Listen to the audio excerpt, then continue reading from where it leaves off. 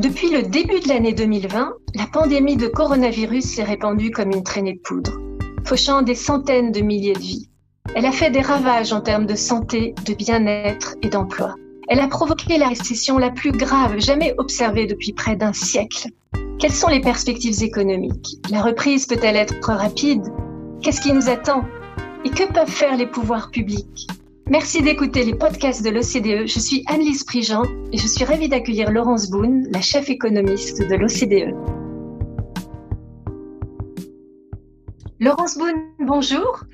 Bonjour Annelise. Alors, nous sommes en train de vivre un moment historique. Nous affrontons la pire récession depuis la Grande Dépression des années 30. Les perspectives économiques sont mauvaises. Est-ce que c'est vraiment grave? Et est-ce que vous pourriez situer cette crise par rapport aux autres et celle de 2008 notamment?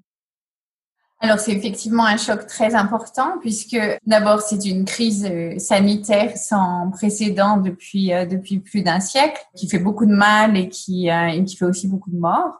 Ensuite, pour y répondre, on n'a jamais pris, au moins depuis un siècle également, des mesures aussi drastiques qui en fait consistaient à fermer à peu près 20 à 30% de l'activité économique, ce qui est colossal et ce qui est bien plus que ce qui a pu se passer pendant la crise financière.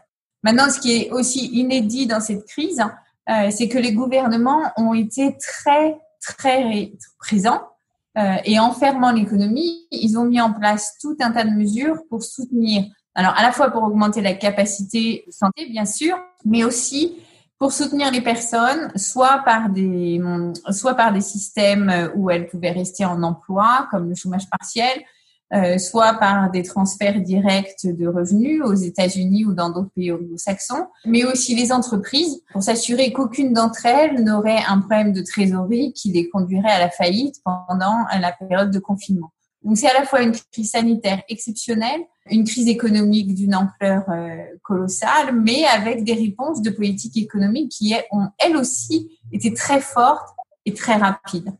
Oui, et nous avons vu que d'autres prévisions économiques ont été publiées récemment par la Banque mondiale ou la Banque de France notamment, mais vous avez choisi de présenter deux scénarios. Pourquoi? Alors en fait, beaucoup des perspectives économiques dépendent de ce qui va se passer avec le virus. Parce que le virus sa virulence baisse chez nous, mais il continue de faire de plus en plus de dégâts dans certains pays, comme en Amérique du Sud ou en Asie du Sud-Est. Donc, il est toujours là. On ne sait pas s'il est saisonnier ou pas et on n'a ni vaccin ni traitement. Donc, on ne peut pas exclure qu'il y a un autre moment où le taux de viralité, je ne sais pas si on dit comme ça, mais en tous les cas, la présence du virus dans notre économie augmente. Et qu'on est de nouveau à refermer certaines activités économiques. Bien sûr, ça ne sera pas aussi fort ni important que ce qui a été fait la première fois, parce que maintenant, on le connaît un tout petit peu mieux, donc ce sera sûrement plus petit, plus ciblé, mais néanmoins, ça risque d'être là. Et on s'est dit qu'en fait, on n'avait aucune possibilité d'assigner des probabilités sur un scénario ou l'autre, et que donc, comme notre métier, c'est de faire des recommandations aux acteurs publics, aux acteurs de politique économique, il fallait qu'on ait un champ de scénarios économiques qui représente le mieux la situation dans laquelle on est aujourd'hui. Donc, on a décidé de faire deux scénarios qui effectivement encadrent le champ des possibles et qui nous permettent à nous de monter à un ensemble de recommandations de politique économique pour faire face à cette incertitude qui est énorme dans la vie économique des pays de l'OCDE et même du monde entier. Alors, est-ce que vous pouvez nous décrire l'impact de chacun des scénarios en termes économiques et puis qu'est-ce qu'on pourrait faire pour éviter le pire des deux, le scénario de la deuxième vague? Alors, je vais commencer en fait par ce qu'il faudrait faire pour éviter un scénario de deuxième vague. Pour ça, on a travaillé beaucoup avec le département santé de l'OCDE et pour éviter la deuxième vague, il n'y a pas énormément de choses qu'on puisse faire. Il faut tester, il faut retrouver les contacts des personnes, il faut les tester également et il faut les isoler. Donc, en fait, il faut empêcher le virus de se répandre. Il faut donc porter des masques et il faut maintenir les gestes barrières. Oui, ça ne garantit pas qu'il n'y aura pas de deuxième vague, mais ça, en tous les cas, c'est la meilleure chose qu'on puisse faire pour éviter cette deuxième vague. Et ensuite, là, en termes économiques, ce qui se passerait, si la différence entre les deux, c'est que le choc que l'on a en 2020 est très fort, mais si le virus ne revient pas, on va commencer avoir l'activité économique progressivement et tout au long de 2021. On sera peut-être fin 2021 5% en dessous de ce qu'on prévoyait en 2019 en termes de niveau de vie. Si le virus revient sur une économie déjà affaiblie, la reprise va être encore plus lente et on se retrouvera en dessous de ces 5% fin 2021. Et même si nous n'avons qu'une seule vague, la situation reste grave et le taux de chômage monte en flèche. Est-ce qu'il y a des emplois et des secteurs particulièrement concernés? Alors effectivement, comme on n'a ni vaccin ni traitement, et que la meilleure chose qu'on puisse faire pour éviter le virus, c'est de maintenir une distance physique entre les personnes, de limiter les contacts. Ça veut dire, à contrario, que tous les secteurs où il doit y avoir des contacts physiques, où les gens sont proches et surtout en grande quantité, vont souffrir. Et ces secteurs-là, c'est tout ce qui a trait au tourisme, l'hôtellerie, la restauration, mais aussi les loisirs, les théâtres, les rassemblements sportifs. Et puis, comme le virus est partout dans le monde, on va forcément avoir des frontières qui vont rester fermées longtemps. Mais à l'inverse, on a des secteurs comme le e-commerce ou le soin aux personnes qui, eux, vont voir leur activité augmenter très rapidement. Dans cette crise, quels sont les groupes les plus touchés et qu'est-ce qu'on peut faire pour éviter de creuser les inégalités? Alors, ce qui est frappant effectivement dans cette crise, c'est que les secteurs dont on parlait, donc l'hôtellerie, la restauration, le loisir, sont des secteurs où il y a une très forte proportion de jeunes, de gens peu qualifiés et aussi de contrats précaires, intérimaires, à durée déterminée, etc. Donc, des personnes qui sont plus vulnérables sur le marché de l'emploi. Du coup, c'est très important de mettre en place des mesures qui non seulement protègent leurs revenus, parce qu'en général, ils ont assez peu d'épargne devant eux, mais qui les aident aussi à se requalifier et éventuellement à changer de secteur pour avoir un meilleur emploi de meilleure qualité et plus pérenne dans ceux dont on venait parler, le soin à la personne, le e-commerce. Et alors, on me dit toujours, mais c'est très difficile. C'est sûr, c'est pas facile pour tout le monde. C'est pour ça qu'il faut des bonnes formations et en général des formations certifiantes. Mais aussi parfois on surestime certaines difficultés. Par exemple, si vous faisiez de la cuisine dans un restaurant de quartier, pourquoi ne pas la faire aussi dans une institution de santé? Oui, les jeunes vont notamment être touchés de plein fouet par la crise, mais ils vont ensuite aussi hériter de la dette. Oui. Alors c'est vrai que toutes les mesures que les gouvernements ont prises pour soutenir les personnes, pour soutenir les entreprises, forcément, elles ont un coût. Elles ont un coût budgétaire et la récession aussi a un coût budgétaire. Et nous prévoyons une hausse entre 15 et 20 points de PIB au moins des dettes publiques des pays de l'OCDE. C'est beaucoup. Mais la meilleure façon de gérer ça, c'est de faire repartir l'activité économique et l'emploi le plus rapidement et le plus fortement possible. C'est pour ça qu'on insiste sur le fait de continuer des mesures pour accélérer la reprise dans la période de déconfinement et puis après de reconstruction de l'activité économique. Alors justement, y a-t-il des signes d'espoir que l'activité pourrait repartir bientôt en France et ailleurs et combien de temps est-ce que ça va prendre? Alors, ce qui est intéressant, c'est de regarder par secteur parce que par secteur, on voit bien l'activité repartir. Par exemple, le secteur de la construction en France a presque pas marché pendant la période de confinement. Or, maintenant, il est redevenu presque, pas tout à fait quand même, mais plus proche de la normalité. Et puis, on utilise un tas de données pour arriver à mesurer cette reprise de l'activité. Les données de mobilité de Google, on regarde les offres d'emploi et on voit que dans les secteurs où la distanciation physique n'est pas aussi nécessaire que d'autres, l'activité repart plus fortement. En fait, on revient à la situation antérieure. Dans les secteurs où la distanciation physique et la réglementation a un vrai coût opérationnel, l'activité reprend, mais bien sûr, elle ne retrouvera pas le niveau qu'elle avait avant la crise du Covid. Soit il y aura des changements dans la façon de faire les choses, soit on verra d'autres secteurs prendre le relais. Oui, et on a vu des sacrées perturbations dans les chaînes d'approvisionnement qui ont eu un impact tristement réel. Qu'est-ce que ça implique pour les entreprises et les industries à l'avenir? En réalité, les perturbations dans les chaînes d'approvisionnement, elles ont surtout eu lieu là où on avait mis des barrières aux exports de produits. Et typiquement, le matériel de protection médicale, où il y a eu pas mal de barrières. Si vous empêchiez, par exemple, la pâte à papier qui rentre dans la fabrication des masques de circuler d'un pays à l'autre, plus personne ne peut fabriquer de masques.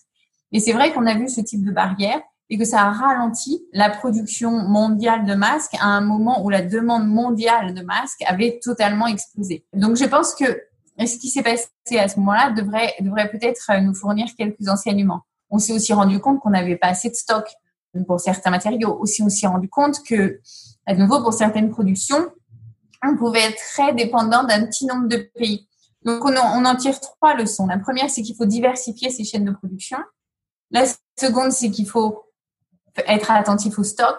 Et la troisième, c'est que non seulement il ne faut pas mettre de barrières aux échanges, mais parfois, c'est bien d'avoir une petite unité de production chez soi pour qu'elle puisse prendre de l'ampleur en cas de crise. Donc, quelque chose où on va favoriser plus la résilience que l'efficacité. D'accord. Et face à une récession d'une ampleur si exceptionnelle, qu'est-ce que peuvent faire les décideurs politiques? Comment atténuer le choc et jeter les bases d'une reprise? Et ce serait intéressant de savoir aussi s'il y a des leçons à apprendre des actions de certains pays, des actions nationales ou plus locales. Je pense aussi à l'Allemagne. Est-ce qu'il y a eu une agilité due au fédéralisme allemand? Qu'est-ce que vous en pensez? Alors effectivement, à l'OCDE, on est toujours en train de regarder ce que font les pays pour voir ce qui marche, ce qui pourrait être utile à d'autres. Et on voit que ça porte des fruits. La première chose, c'est en matière de gestion de la crise. C'est vrai que les pays comme la Corée, qui étaient plus équipés en tests, qui avaient déjà eu des épidémies avant, qui ont mis tout de suite en place le fameux test, tracking, tracing and isolating et les gestes barrières, les masques, ont réussi à mieux contrôler le virus. Et il y a d'autres choses que l'on a pu apprendre, par exemple, en termes de politique économique. Beaucoup de pays européens aujourd'hui utilisent un système de chômage partiel ou d'activité partielle qui s'inspire largement de celui qui avait été mis en place par l'Allemagne pendant la crise financière. Est-ce que vous voudriez nous dire un mot de la coopération internationale face à cette crise? Est-ce que la tentation du repli sur soi ou les tensions commerciales vous inquiètent? Alors, la coopération internationale, elle est toujours utile, bien sûr, mais elle est encore plus cruciale dans cet épisode, à 2 titres. D'abord, parce que la crise sanitaire frappe plus durement les pays en développement et les pays de l'hémisphère sud, qui sont en général moins bien équipés avec leur système de santé, qui ont besoin donc de protection, de tests, de lits. Et puis, elle les frappe aussi à titre financier, parce que on a vu une sortie de capitaux très forte. Or, ces pays dépendent beaucoup des capitaux financiers extérieurs. Elles vont avoir besoin également de financements supplémentaires parce que le prix des matières premières a baissé. Donc, il est essentiel d'arriver à avoir à la fois une solidarité sanitaire et financière. Mais ce qui est très rassurant, c'est que très tôt dans la crise, dès début mars, février, la communauté internationale s'est mobilisée pour ces pays, notamment en faisant un moratorium sur le service de la dette étrangère de ces pays. Oui. Et si on regarde la coopération au niveau de l'Europe, il y a eu des évolutions notables récemment avec ce plan de relance de 750 milliards d'euros. Est-ce que vous pouvez nous en dire un mot? Alors, oui, vous avez raison.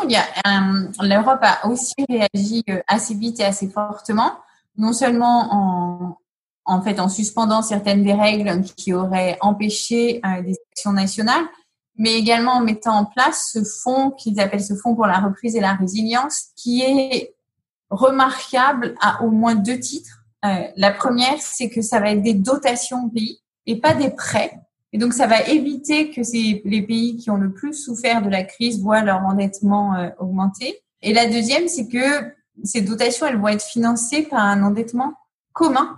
Et donc, c'est la première fois que tout le monde s'endette au bénéfice principal d'un petit nombre de pays. Donc, en quelque sorte, on fait vraiment preuve de solidarité dans cette crise et ça, c'est formidable. Et face à cette crise historique que certains qualifieraient d'avertissement général, est-ce qu'il n'y a pas une immense opportunité de repenser certaines choses et par exemple de mieux équilibrer l'économique avec le social, la justice sociale et l'environnement? Pour mémoire, vous faites partie de la commission mise en place par Emmanuel Macron pour repenser l'économie mondiale post-Covid. Je pense que ça soulève effectivement des questions sur les priorités et sur la façon dont on fait les choses. Et pour moi, il y a au moins 2 points qui sont très, très importants à ce stade. Le premier, c'est l'équité.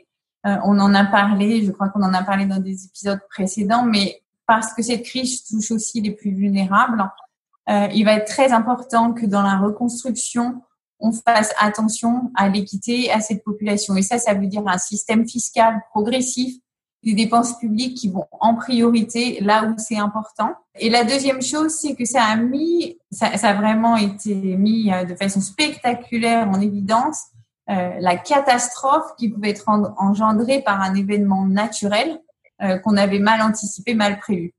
Alors évidemment, l'autre auquel on pense très souvent, c'est le climat. Et ça invite à réfléchir aux politiques qu'on met en place aujourd'hui pour assurer une croissance plus soutenable et plus résiliente demain.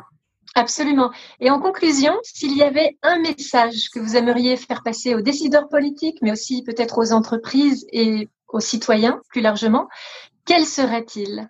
Alors, si on devait faire passer un message, je pense que j'avais cité pendant la présentation de cet Outlook une phrase d'Eleanor Roosevelt qui disait « Je suis ce que je suis aujourd'hui à cause des décisions que j'ai prises hier. » Je pense que le monde qu'on aura demain, il est façonné par les politiques que l'on met en place aujourd'hui pour la reprise. C'est pour ça que c'est important de se concentrer sur l'équité, sur le climat, sur la résilience et puis sur la confiance. Oui, là, c'est un moment de basculement qui sera décisif pour la suite. Merci Laurence Boone pour vos explications limpides comme toujours. Merci Anne-Lise.